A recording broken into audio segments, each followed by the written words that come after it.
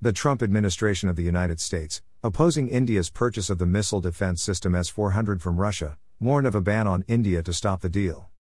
The Economic Times report that South Asian Voices, a platform for diplomatic analysis of South Asia, has said in an article that the time has come when America should give up in the face of friendship between India and Russia. During the U.S. defense minister's visit to India stated that the previous Trump administration in the U.S. had warned India of sanctions to prevent India from buying missile defense systems from Russia. The U.S. imposes sanctions on countries it considers a threat to its security under the CAATSA, Counting America's Adverse Through Census Act.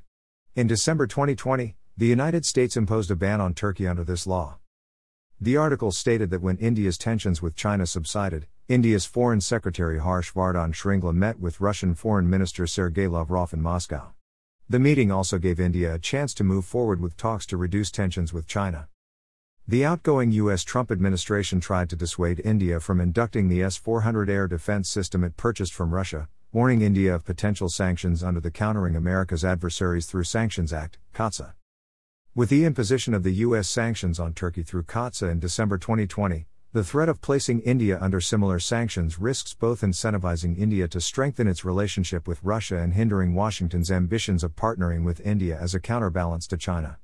The United States' threat to impose sanctions places India in an uneasy position and invokes a history of tension between the two states. Specifically, this risks the possibility that the United States may overlook the point that a militarily advanced India, albeit through Moscow's support, could serve as a more effective means of deterrence against China, according to the paper jointly authored by Aniruddha Saha and Neha Dwivedi.